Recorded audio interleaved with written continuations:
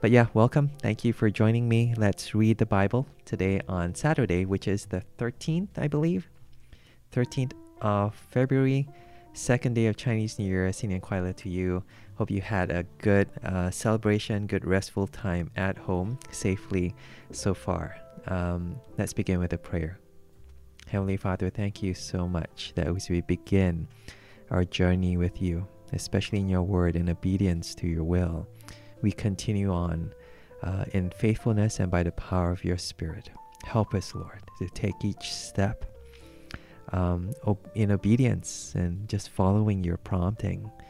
And especially now as we read your word, please speak to us, enable us to hear your voice, to recognize it instantly as yours, to long for your words to be speaking into our hearts, giving us direction, reminding us of your character and your plan in the Lord Jesus Christ. And these four readings help me to be as clear, as helpful as possible, help whoever is listening to be encouraged to carry on in this journey of faith and trust and dependence and repentance and submission to the Lord Jesus Christ until he returns, and to long for that encounter with him.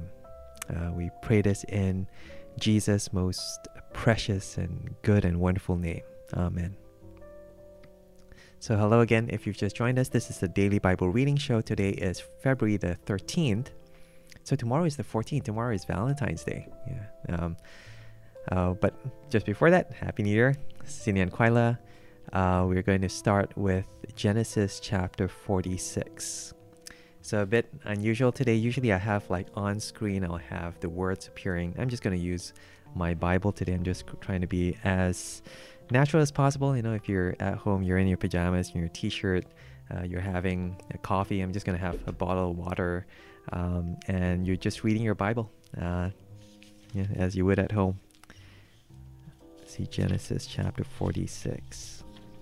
By the way, this is the Proclamation Trust Bible, Proclamation Bible. That's what it says on the cover. I got this really cheap. I think it was like £5 or something years ago when they were like clearing the stocks. And I think I bought like 6 copies. I gave them away to my friends. They're just such a good, clear Bible, and with very short commentaries at the beginning of each book, written by very faithful Bible teachers. So I really do appreciate this. Thank you so much, Proclamation Trust. Not sponsored in any way or form, but thank you for producing this. And if you haven't checked them out, if you haven't heard of them before, the Proclamation Trust is one of the most helpful organizations, I think, in encouraging pastors to continue their own study of God's Word so that they can teach it well. And they have these courses, the Cornhill Training Course. They have these conferences. I think I saw a post this morning about a women's teaching morning. I think it might be happening today. But the big one to look out for every year is the EMA, the Evangelical Ministers Association Assembly gathering of all the pastors in June, where they just go through for 2 or 3 days live. It's going to be online this year, live in summer in June. And they're just going to go through passages in the Bible, and they show how they get to those points that they make. I think last year was exceptional because of COVID, they did it live, and they tried to make it as engaging and interesting as possible. So they showed on the screen what the pastor was looking at as he was teaching, and they were able to then, hi Raymond, by the way, hi, nice to see you again. Let me wave to them. This brother of mine, they usually just show you how they get to the points in the passages. It's just so helpful, very natural. It makes you go, maybe I could do this as well. Anyway, look out for that. That's happening in June. Again, I'm reading just 4 passages, kind of like what you would do at home, just with your Bible. And here is Genesis chapter 46. So Israel set out with all that was his, and when he reached Beersheba, he offered sacrifices to the God of his father Isaac. And God spoke to Israel in a vision at night and said, "Jacob, Jacob." "Here I am," he replied. "I am God, the God of your father," he said. "Do not be afraid to go down to Egypt, for I will make you into a great nation there. I will go down to Egypt with you, and I will surely bring you back again." And Joseph's own hand will close your eyes. Then Jacob left Beersheba, and Israel's sons took their father Jacob and their children and their wives in the carts that Pharaoh had sent to transport him. So Jacob and all his offspring went to Egypt, taking with them their livestock and the possessions they had acquired in Canaan. Jacob brought with him to Egypt his sons and grandsons and his daughters and granddaughters, all his offspring. So everyone, the whole Jingo gang, went down with him to Egypt. These are the names of the sons of Israel, Jacob and his descendants who went to Egypt. And we get this list of names. Reuben, the firstborn of Jacob, the sons of Reuben, Hanok, Palu, Hezron, and Carmi, the sons of Simeon, Jemuel. I have a friend named Jemuel. Wonder if he watches this. If you are, hi. Hi, Raymond. Hey, thanks for waving back. Yeah, how are you doing this morning? Actually, no, it's like, what time is it? It's like, is it 5 o'clock or something? Yeah, time for dinner. Oh, wow. I wish I could have dinner in Singapore. That'd be so good. Yeah, the rojak I can remember from years ago. Jamin, Ohad, Jachin, Zohar, and Shaul, the son of a Canaanite woman. The sons of Levi, Gershon, Kohath, and Merari, the sons of Judah. Onan, Shelah, Perez, and Zerah. But and Onan had died in the land of Canaan. The sons of Perez, Hezron, and Hamul. The sons of Issachar, Tola, Pua, Jeshub, and Shimron. The sons of Zebulun, Seret, Elon, and Jahleel. These were the sons Leah born to Jacob in Padan Aram, besides his daughter Dinah. These sons and daughters of his were 33 in all. The sons of Gad, Zephon, Haggai, Shuni, Esbon, Eri, Adonai, and Erelai. The sons of Asher, Imnah, Ishvi, and Beriah. Their sister was Sirah, the sons of Beriah, Heber, and Malkiel. These were the sons born to Jacob by Zilpah, whom Laban had given to his daughter Leah, 16 in all. The sons of Jacob's wife, Rachel, Joseph, and Benjamin. In Egypt, Manasseh and Ephraim were born to Joseph by Asenath, daughter of Potiphera, priest of On. The sons of Benjamin, Bela, Becher, Ashbel, Gera, Naaman, Ehi, Rosh, Mupim, Hupim, and Ard. These were the sons of Rachel who were born to Jacob, 14 in all. The son of Dan, Hushim, the son of Naphtali, Jaziel, Guni, Jezer, and Shillem. These were the sons born to Jacob by Bilhah, whom Laban had given to his daughter Rachel, 7 in all. Oh, hi. Hello. Hi. Oh, hi, guys. I'm just doing the daily Bible reading.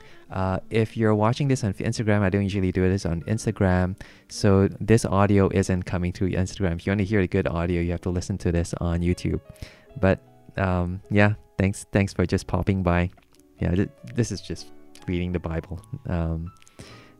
Yeah, at home. Yeah, with an actual Bible. And this is Genesis 46, continuing on.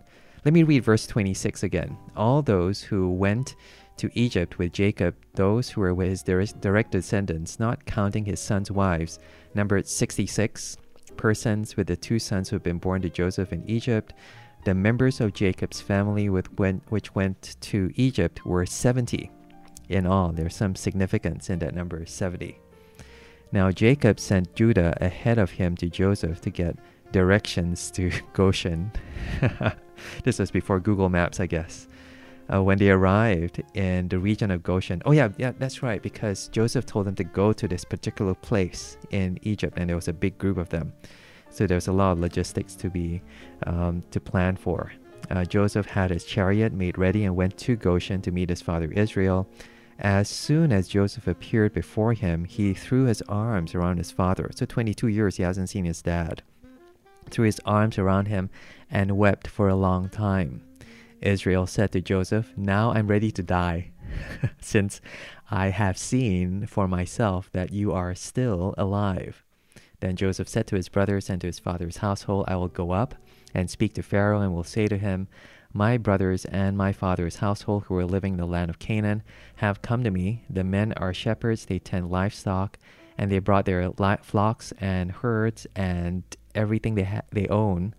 When Pharaoh calls you in and asks, "What is your occupation?" you should answer, "Your servants have tended livestock from our boyhood on, just as our fathers did." Then you will be allowed to settle in the region of Goshen, for all shepherds are detestable to the Egyptians. Interesting.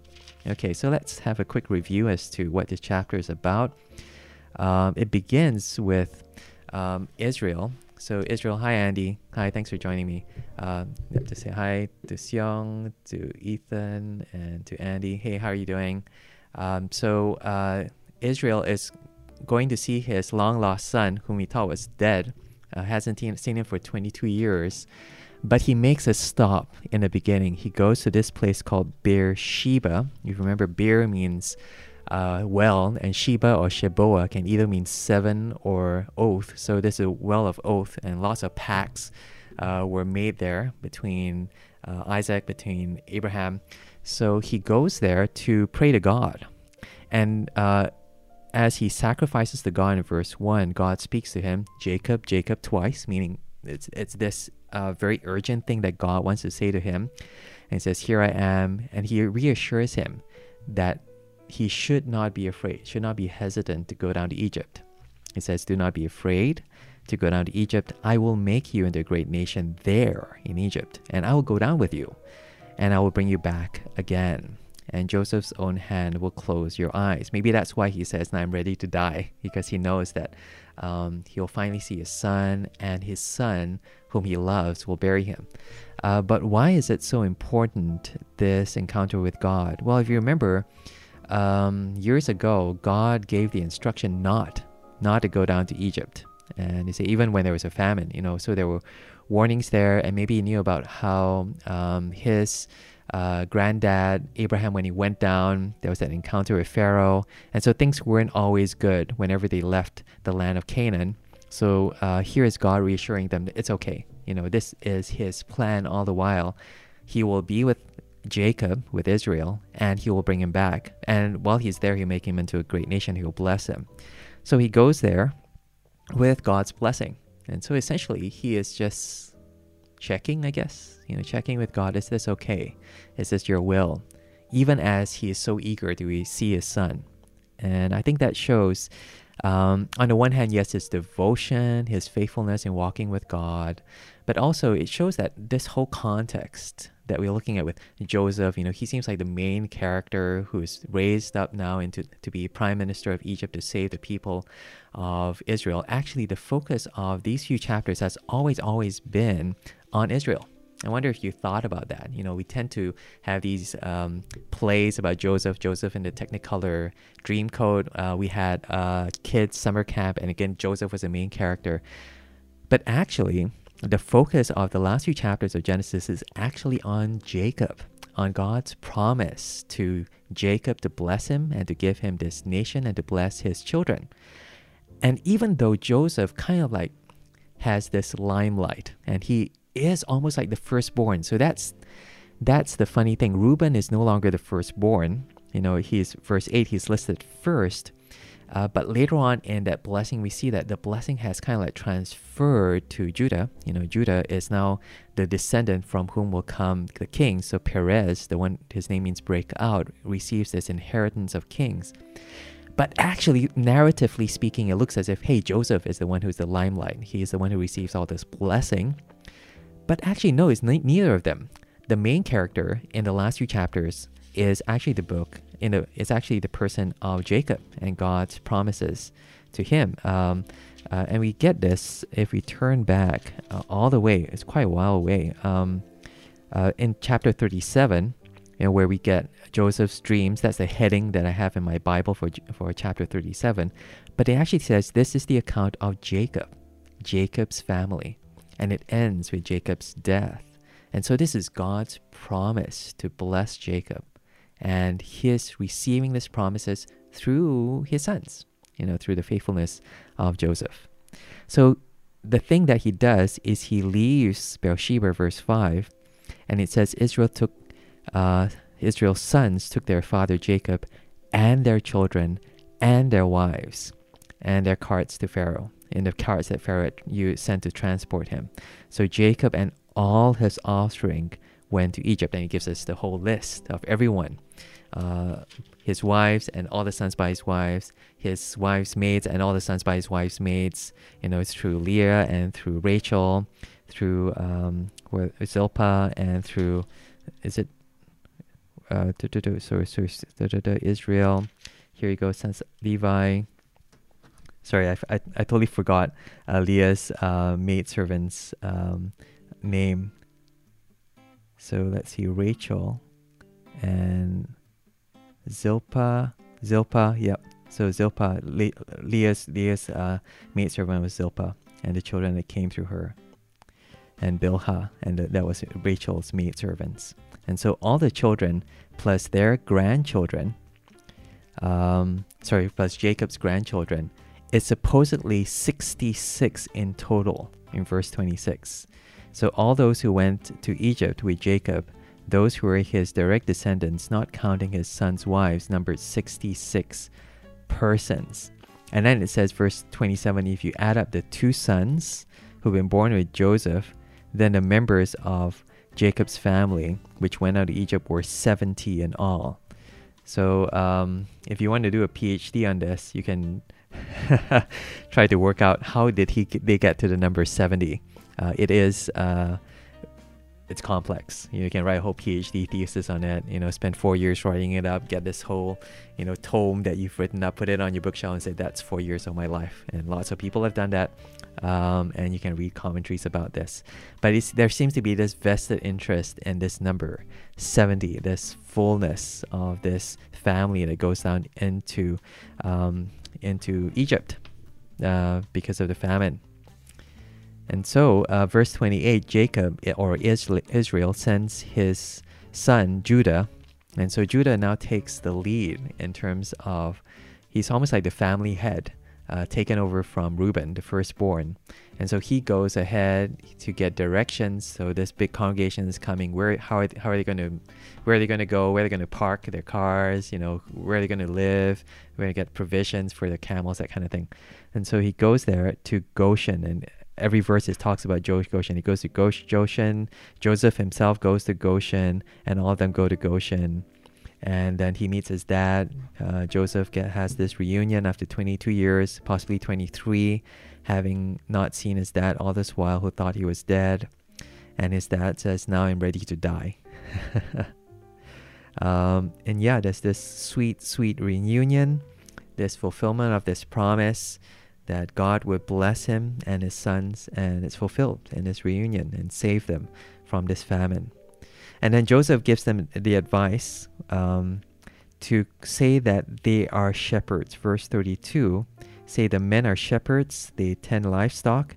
And in verse 34, you should answer, your servants have tended livestock from boyhood. We've been shepherds all our lives. And apparently there's this stigma that the Egyptians have against shepherds, that they don't hang out with them, they're the wrong kind of company, they're seen as unclean or weird or whatever. But this way they can continue on living on their own. I think the concern here is that when Joseph rose to prominence, he was given a new name, he was assimilated into the Egyptian culture, but this way they could be distinct, they could remain on their own and carry on in a worship of their God, in the way that God had instructed them, and preserve their culture, their ethnicity, their worship of God. So yeah, that was just a quick overview of Genesis chapter 46 of this whole nation. All these people, all their sons, being saved through this plan of God through Joseph. Yeah.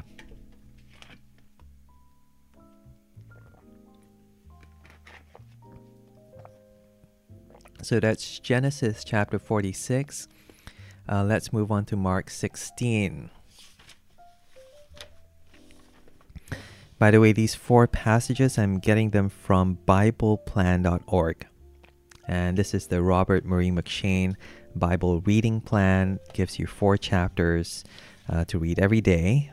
And what that does is gets you through the New Testament twice, and the Old Testament once, and the Psalms twice. So we've been doing this. I started 87 days ago. So there are 86 or 87 episodes, 86 or 87 hours, and 448 chapters so far we've read. And so we're in the last chapter of Mark's Gospel, which is a short chapter. That's good. Okay, so Mark chapter 16. When the Sabbath was over, Mary Magdalene, Mary the mother of James, and Salome brought spices so that they might go to anoint Jesus' body very early on the first day of the week. Just after sunrise, they were on their way to the tomb. And they asked each other, who will roll the stone away from the entrance of the tomb?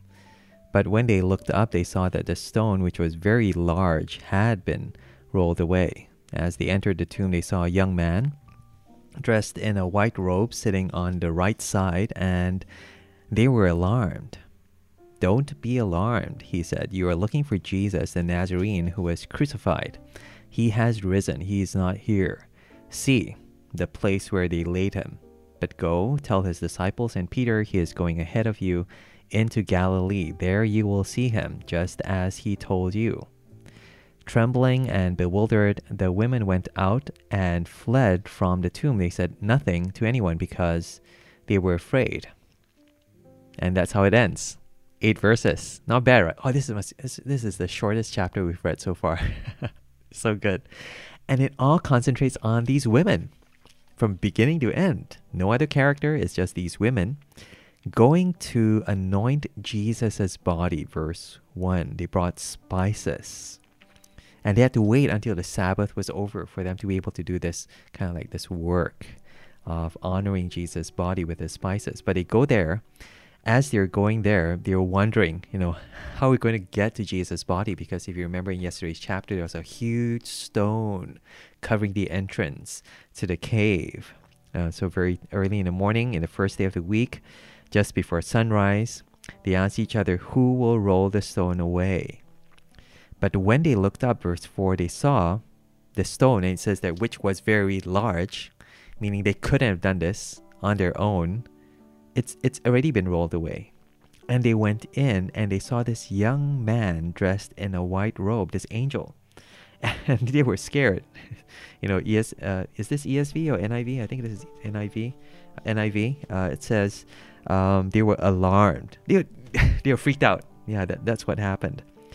And verse 6, don't freak out, he said. You're looking for Jesus of Nazarene, who was crucified. He has risen. He is not here. And then he says, see the place where they laid him.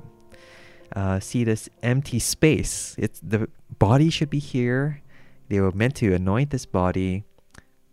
It's not there. It's empty. And he says, now go, tell his disciples and Peter, he is going ahead of you into Galilee, back home to his hometown.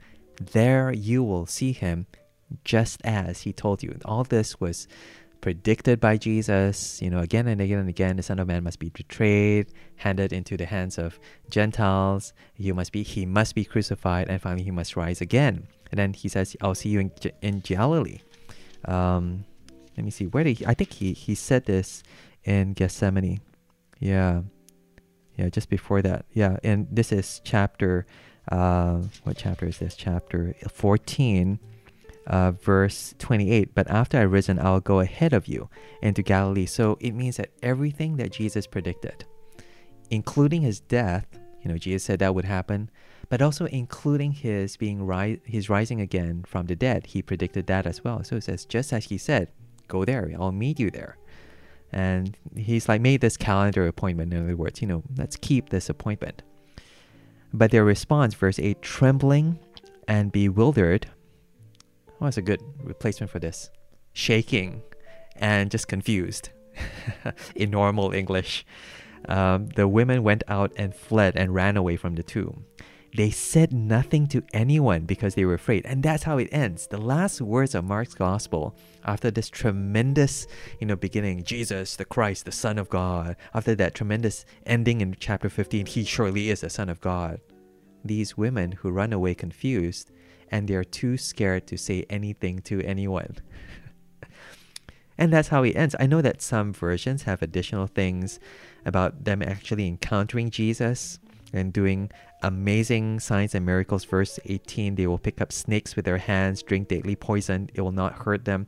But this is probably not part of the original. And that's because I think Mark intentionally wants to end in this very unsuspecting way. It's that drama, Hong Kong drama ending. It's the dun dun dun, and then next season continuation, that kind of thing, to keep you in suspense, to keep you going, what?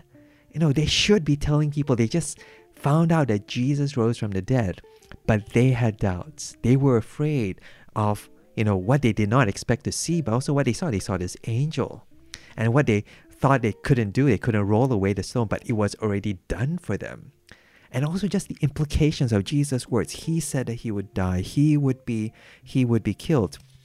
And at the end of chapter 15, we see there, they saw all of this. Verse 47, Mary Magdalene and Mary, the mother of Joseph, they saw everything. They saw the place that he was laid in the end of chapter 15. They saw his body there. But then now here in chapter 16, they looked there and they saw nothing. So they were witnesses before and they were witnesses after. And they were just processing and they were confused. And that caused them to keep their mouths shut. And that's the thing. The question that Mark is asking, will you keep your mouth shut? Is there something that you're finding confusing, that you're not quite sure about, especially when it comes to God's word? Because it's all talking about how Jesus predicted everything that happened. Do you believe what he said, in other words? And if you do, will you speak it to others? That's almost the whole summary of the chapter. Will you be as afraid, as confused as these women, or will you trust that everything Jesus said is true? And obviously they did. And we know that from the other Gospels. And we know that because, well, otherwise we wouldn't be Christians. We wouldn't have this witness of the New Testament. But I think there's this honesty there, that all of us come initially from that point of doubt and confusion and hesitation. We don't want to believe this. We don't want to do what this Bible, this Word of God is telling us to do. And will we remain in this state? I guess that's just the challenge of Mark chapter 16. Hello. Hi. Hello. If you're just joining us, this is the Daily Bible Reading Show. I'm just testing stuff out on Instagram. Normally, there's another stream going on my usual channels on YouTube. But yeah, just trying stuff out for today. Okay, so that was our second reading. We've looked at Genesis 46 and Mark 16 so far. Nice and short today. Oh, perfect for a Saturday. And let's move on to Job chapter 12. One good thing about, reading a Bible plan is that, who would think of reading Job chapter 12 on February the 13th on a Saturday morning? But there you go. If you keep on with the plan, it'll take you to places, new places, see new things. And that's always exciting. Cool. So this is Job chapter 12. I just need some water.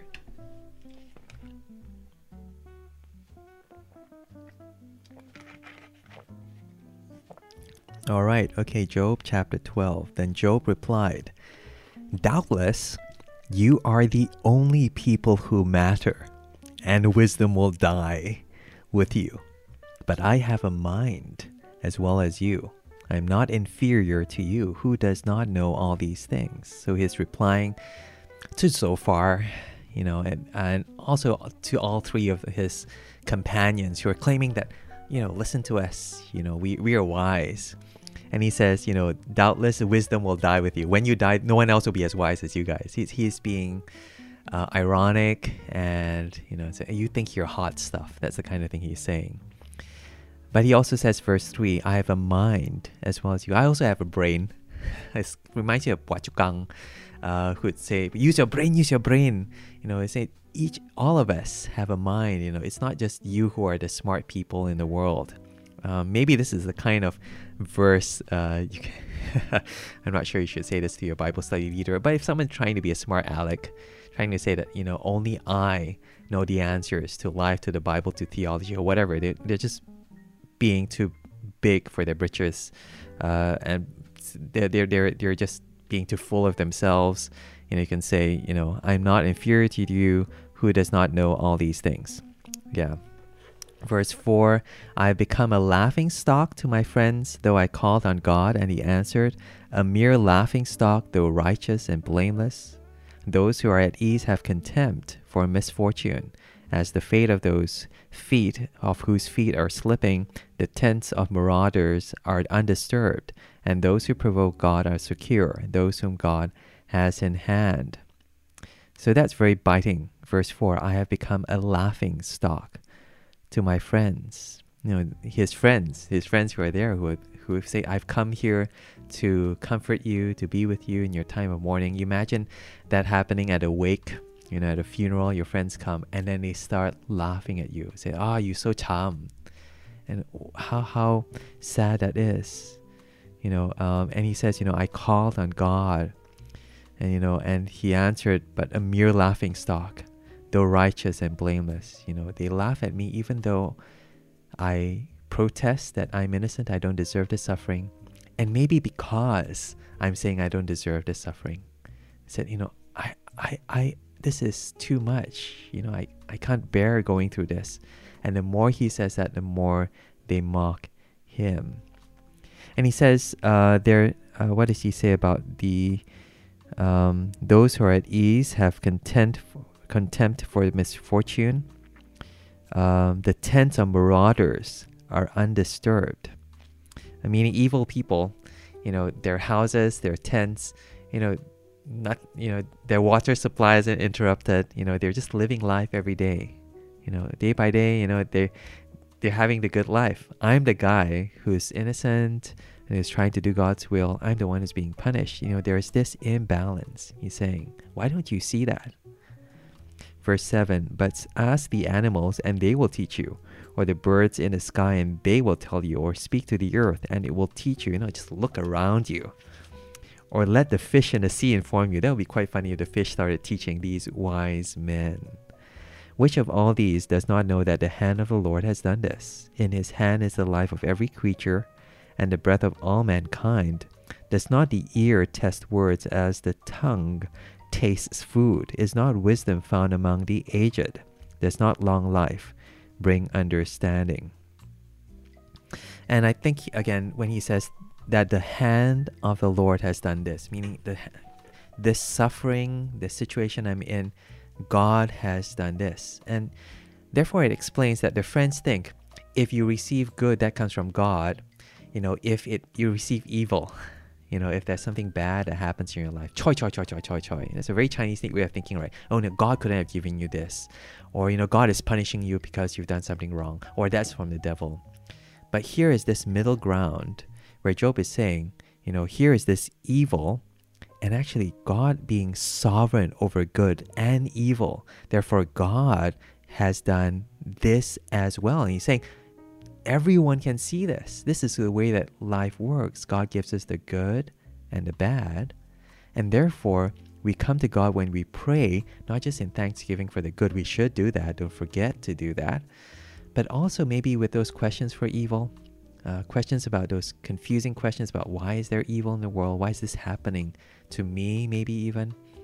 And not just to bring them to some forum, to ask some smart guy, to show that you're smarter than that guy, or for that guy to give you, but maybe to pray that before God. God, why is this happening?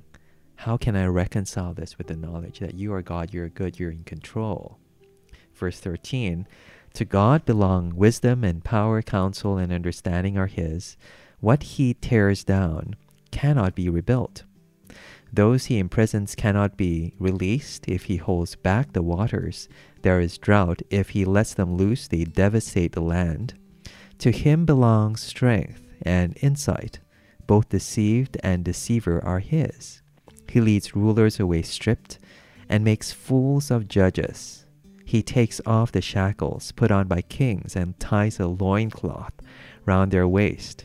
He leads priests away stripped and overthrows officials long established. He silences the lips of trusted advisors and takes away the discernment of elders. He pours contempt on nobles and disarms the mighty. He reveals the deep things of darkness and brings utter darkness into the light.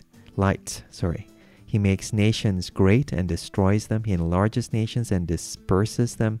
He deprives the leaders of the earth of their reason. He makes them wander in a trackless waste. They grope in darkness with no light. He makes them stagger like drunkards. Yeah, so this is God opposing the wisdom of the wise, of the powerful. He's humbling all these kings, officials, judges. He makes them into fools. Verse 17 makes fools of judges. And again, kings and advisors. Verse 20, nobles. Verse 21, all of them he disarms, he humbles, he breaks down. Because verse 13, to God belong wisdom and power. Only he has this position of power and wisdom that kind of thrashes all his opponents and leaves them. Verse 25, they grow up in darkness, no light. He makes them stagger like drunkards. And so again, he's speaking to people who are claiming to be wise. Listen to me, I'll tell you this advice and you are wrong. And he says, maybe you're not the only ones who have this wisdom. In fact, maybe I have some wisdom as well. Second part, he talks about the world. He's saying, you have ignored what everyone else in the world knows. You claim you're so wise, and yet you don't understand what everyone else is speaking to you, even the fish in the sea. That God, God is God over all things, the good and the bad. And finally, he speaks to everyone, kind of sets themselves up as this authority, kings and priests and nobles, and themselves as these wise men, because they have all this prosperity and all this aged wisdom that they've learned through life. God humbles everyone. He's humbled me. He's humbled all these kings. Friends, hasn't there been a time when he has humbled you? And that's the question at the last section. God, who belongs all this wisdom, he humbles the wise in their eyes. Yeah, okay. So that's Job chapter 12. Yeah. Cool. Final passage, Romans chapter 16. I enjoy. I'm enjoying this a lot more than the usual setup of having like the screen and the complicated stuff. This is just so much easier to look at. Yeah. Yeah, nice to have variety, different ways to read God's word and different ways to process it and share it. Where is Romans? I'm looking for Romans. Acts, that's right, it's after Acts, not before. So embarrassing. Okay, Romans chapter 16, and this is the last chapter of Romans with lots of names. Greet. Can you see that? Greet. Just long list of names there. Yeah, so let me read this ending. It looks like the credits at the end of a movie. Greet all the names of the producer and the art director and all the Matai, all the Kelefe actors in that movie. But it is scripture, and I am sure there are lots of stuff to be gained from reading this passage. In fact, I have a friend. I think my friend who did his PhD on Romans. I think, if I'm not mistaken, if you're watching this, I hope you don't. Because it'd be so embarrassing. You did a PhD on this, and I'm just like looking at it on the surface. So many things I'm probably saying is wrong. But I think he did PhD just on this chapter of credits, all these people. So he must know them very, very, he must know them very, very well. He must have studied them. Yeah. I mean, of all chapters, this chapter, how interesting. So here is the last chapter of Romans chapter 16. Let's see what it has to say. I commend to you our sister Phoebe, a deacon of the church in Cenchrea. I ask you to receive her in the Lord in a way worthy of his people and to give her any help she may need from you, for she has been the benefactor of many people, including me. Greet Prisca and Aquila, my fellow workers in Christ Jesus. They risked their lives for me. Not only I, but all the churches of the Gentiles are grateful to them. Greet also the church that meets at their house. Greet my dear friend Epaenetus, who was the first convert to Christ in the province of Asia. Greet Mary, who worked very hard for you. Greet Andronicus and Juniah, my fellow Jews, who have been in prison with me. They are outstanding among the apostles, and they were in Christ before I was. Greet Ampliatus, my dear friend in the Lord. Greet Urbanus, our fellow worker in Christ, and my dear friend Stachys. Greet Apelles, whose fidelity to Christ has stood the test. Greet those who belong to the household of Aristobulus. Greet Herodian, my fellow Jew. Greet those in the household of Narcissus who are in the Lord. Greet Tryphena and Tryphosa, those women who work hard in the Lord. Greet my dear friend Persis, another woman who's worked very hard in the Lord.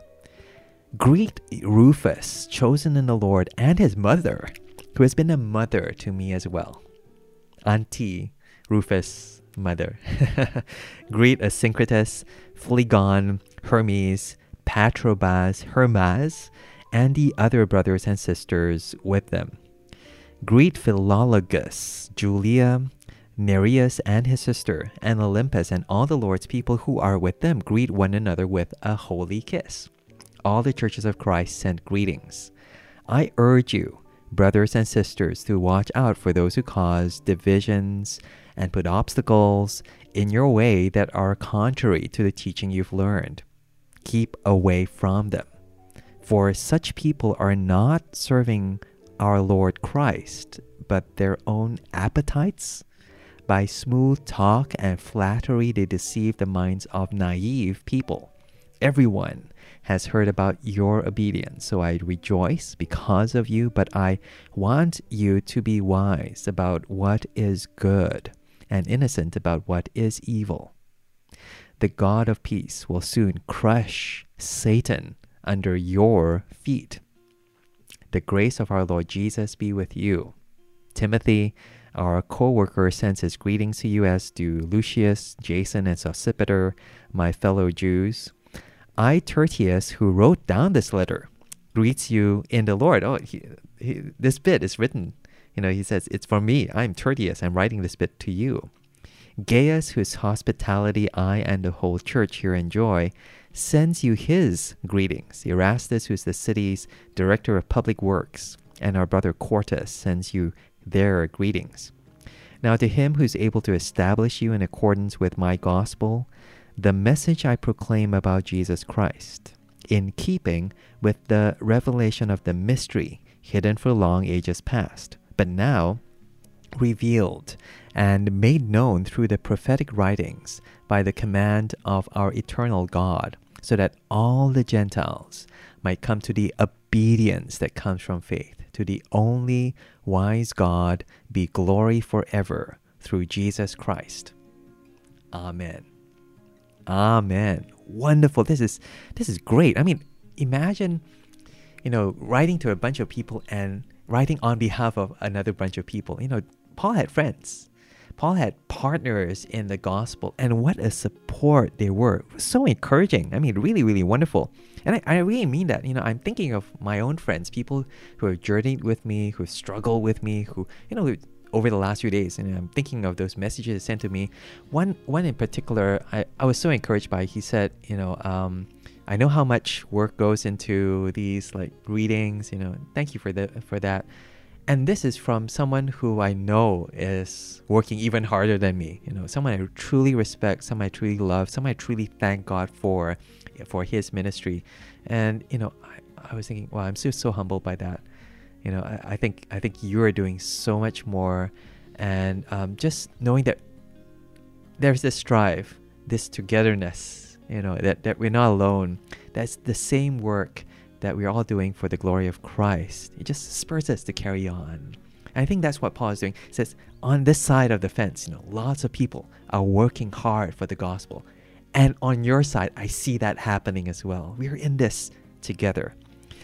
Let's look at these names. So the first half of this page, this long list of names, and then we'll look at the second half, which talks about, this obedience of faith. I find that repeated again and again. That's really interesting. But first, this list of names, and we begin with Phoebe, this deacon of the church in Cenchrea. He says, I commend this sister.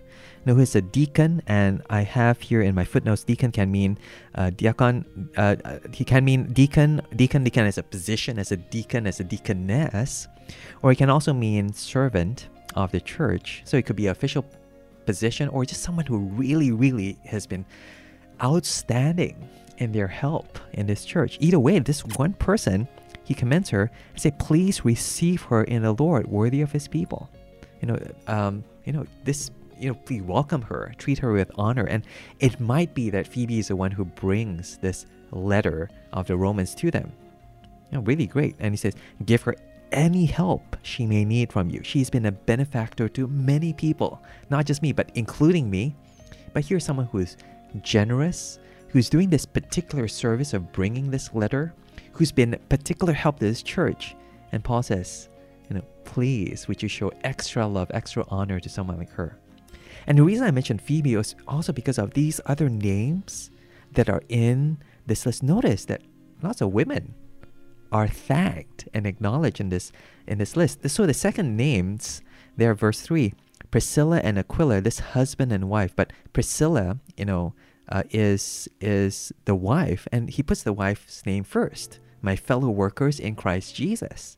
They risked their lives for me, not only I, but for all the churches in the Gentiles. They are grateful to them. And then if you go down to verse 7, Andronicus and Junia, I think Junia might be a lady's name. Yeah, Andronicus, I'm not sure, maybe that as well. But they're outstanding among the apostles or the messengers that were in Christ before I was. That's great. They're all fulfilling this ministry in the gospel. And really, you can't miss it. Definitely verse 12 is talking about two women, Tryphena and Tryphosa, those women who work hard in the Lord. And when even he talks about Rufus, verse 13, chosen in the Lord, it's like his mom as well, who's been a mom to me. And I've always wondered, because we just read about Rufus a few days ago. I think if we go back to Mark's gospel, and we met there the guy who had to carry Jesus's cross. You remember they told us this guy from Cyrene, his name was Simon. And I think this is at the end of Mark's gospel. Is it 15 or something? Maybe 15 or 14. Well, this is where, if you go to Bible Gateway, just type in 15, and then you're able to sorry, just want to wave to a friend who just joined. Hello, thank you for joining me. I'm just reading the Bible. Mark chapter 15, death of Jesus, they crucified him. Verse 21, a certain man from Cyrene, the father of Alexander and Rufus, he was passing by, and they forced this guy named Simon to carry Jesus' cross. And here I do wonder that this Rufus in verse 13 is the same Rufus in Mark chapter 15 whose dad carried Jesus' cross. And it could be because then, his mom also, was a servant of the gospel. And so together, and again, verse 15, Nereus and his sister, unmistakably, verse 6 as well, greet Mary who worked very hard for you. There's this mix of all these men, but also all these women, and very prominent women who are leading, who are leaders, who are encouragers, who are supporters of this ministry, of this mission of church planting amongst the Gentiles, highlighted in this list. And I think at the very least, it's worth saying that, if you want to thank people, thank all of them. Don't just thank the higher ups or the people who are the guys, because I think that's maybe only halfway encouraging. Anyone who's ever done any bit of mission knows this. If it weren't for women in the 20th century, there would be no mission. All the men, unfortunately, and maybe with right reason, are filling all those official positions, pastors, bishops, and directors, whatever have you. But the people who actually went out into the world and actually did a lot of this hard things of actually crossing cultures and going as singles into the world. I can think of so many of my friends who are women, who are single, who are missionaries, who are doing things that the guys would go, oh, maybe if I had a job instead in a church, maybe if I had an apprenticeship, then I'll go into ministry. But all these women who are going into the unknown, single, and sometimes to very dangerous situations in dangerous countries, bringing the gospel of the Lord Jesus Christ.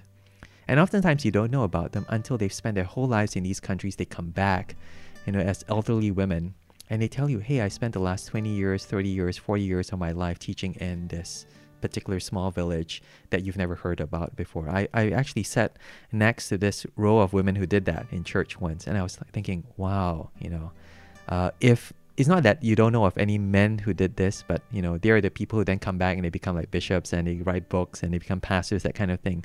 But these women do this so selflessly, and no one acknowledges that. And I think we should acknowledge that.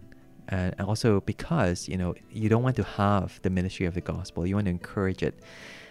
And, even for those who say that, that women should only occupy certain roles. And I must admit, to some extent, I am complementarian. I do think that there are suitable roles and encouraging roles that the Bible encourages us to pursue and to minister to one another and to really display, that kind of complementary, partnership in Christ and through our genders and through our persons and how God has made us. I do believe in that. But even so, I do wonder if it's clear enough, if it's encouraging enough, how we are meant to work together and how we are meant to fulfill those functions and those roles and those ways of ministry within the church. And I think here Paul does that. And I wonder if that could be done more. And again, just to say again to the guys, too many guys who are gifted, who are passionate, are looking for that position in order to say, then I'll do ministry, then I'll do God's will, then I'll step out. Because it's almost like a security blanket. If I get that place in college, if I get that position in that church, then yes, I'll leave my job, then I'll leave this country, yes, I'll do. And, I think these women put us to shame. Not just because of what they do, but, how they're willing to do this, without the fanfare, without that kind of assurance, and without that guarantee that you'll gain some kind of prominence in the process. Really, really convicting. Yeah. Cool. Okay, so that's this list that we looked at, a combination of men and women, and maybe an extra prominence given to these women who are extra encouraging and supportive of Paul's ministry. It's just so obvious when you look at this list.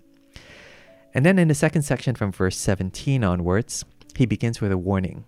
Verse 17, I urge you to watch out for those who cause divisions. And the way in which they cause divisions is that they teach something that's contrary to what you have already learned.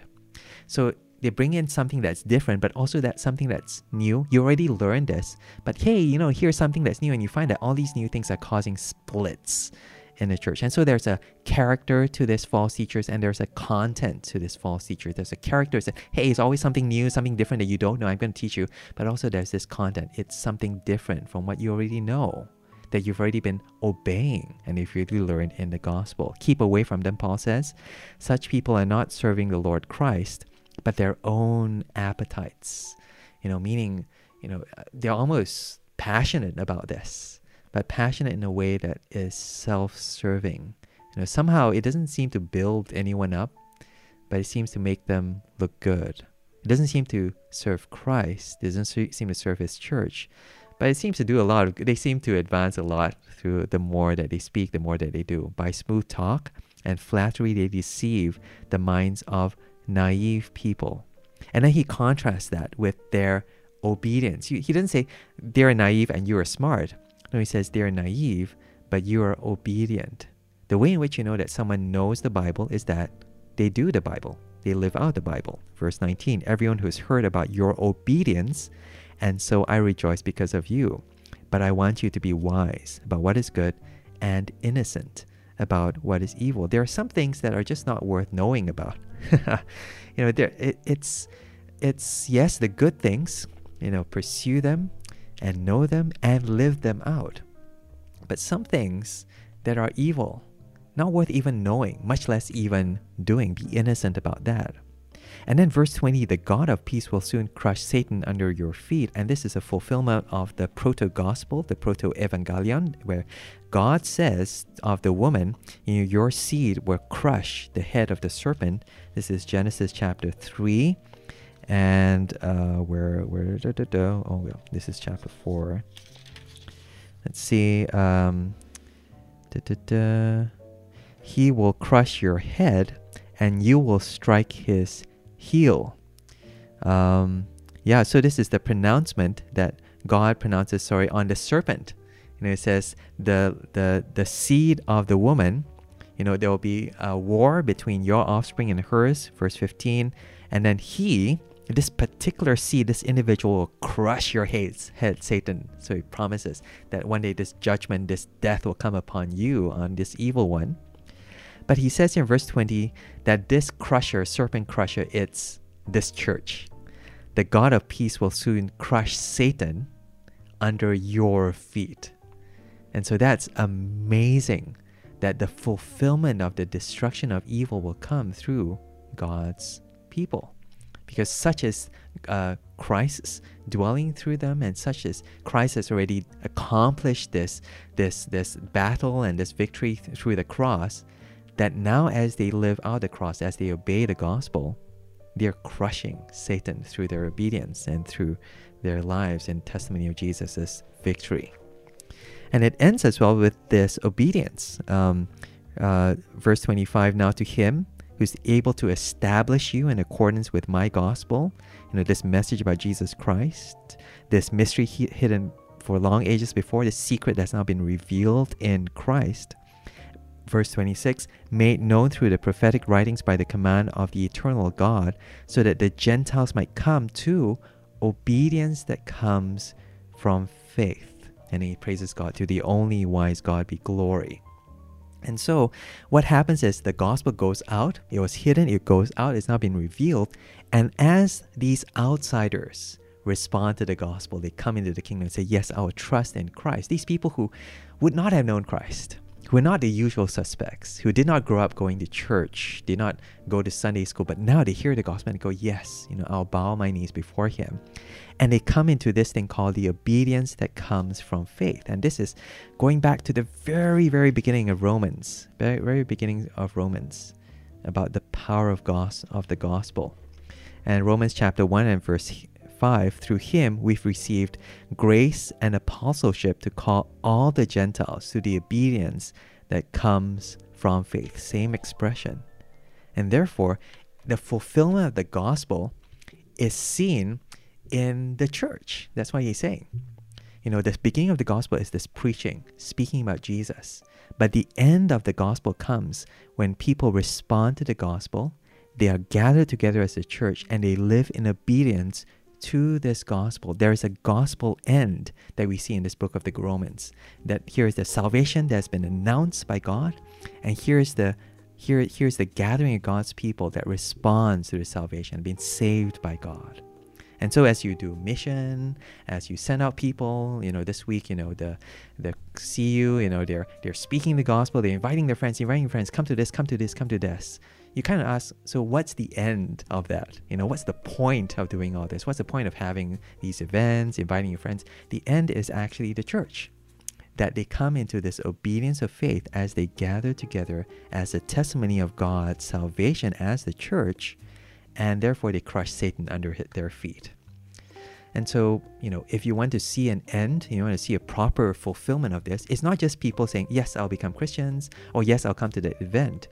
But finally, the church growing in this togetherness, this oneness, this understanding of the gospel, and therefore living this gospel out as a testimony that this gospel is real, this salvation is real. God has indeed accomplished his plan through Jesus Christ in saving all these Gentiles, saving all these losers, all these idiots, all these outsiders, yes, even Cambridge University students, because he gathered them by his salvation through his Son, and now they're living for him and for him alone. So that's Romans chapter 16. Tremendous end to the gospel, encouraging people in ministry, all people, all genders, all walks of life, all living sacrificially and generously for the gospel, and finally seeing this end that comes in the church gathered around the gospel, speaking God's word, gathering around God's word. So this is the end of our 4 readings for today, our chill edition. Hope this was encouraging for you. Let me end with a prayer. Heavenly Father, thank you so much that you bring us towards this amazing, glorious end. You help us to see where all this is headed towards. that when Jesus comes and he returns as judge and our Savior, as God, we gather around him, we gather around his word, and we display this glory and this worth of the gospel.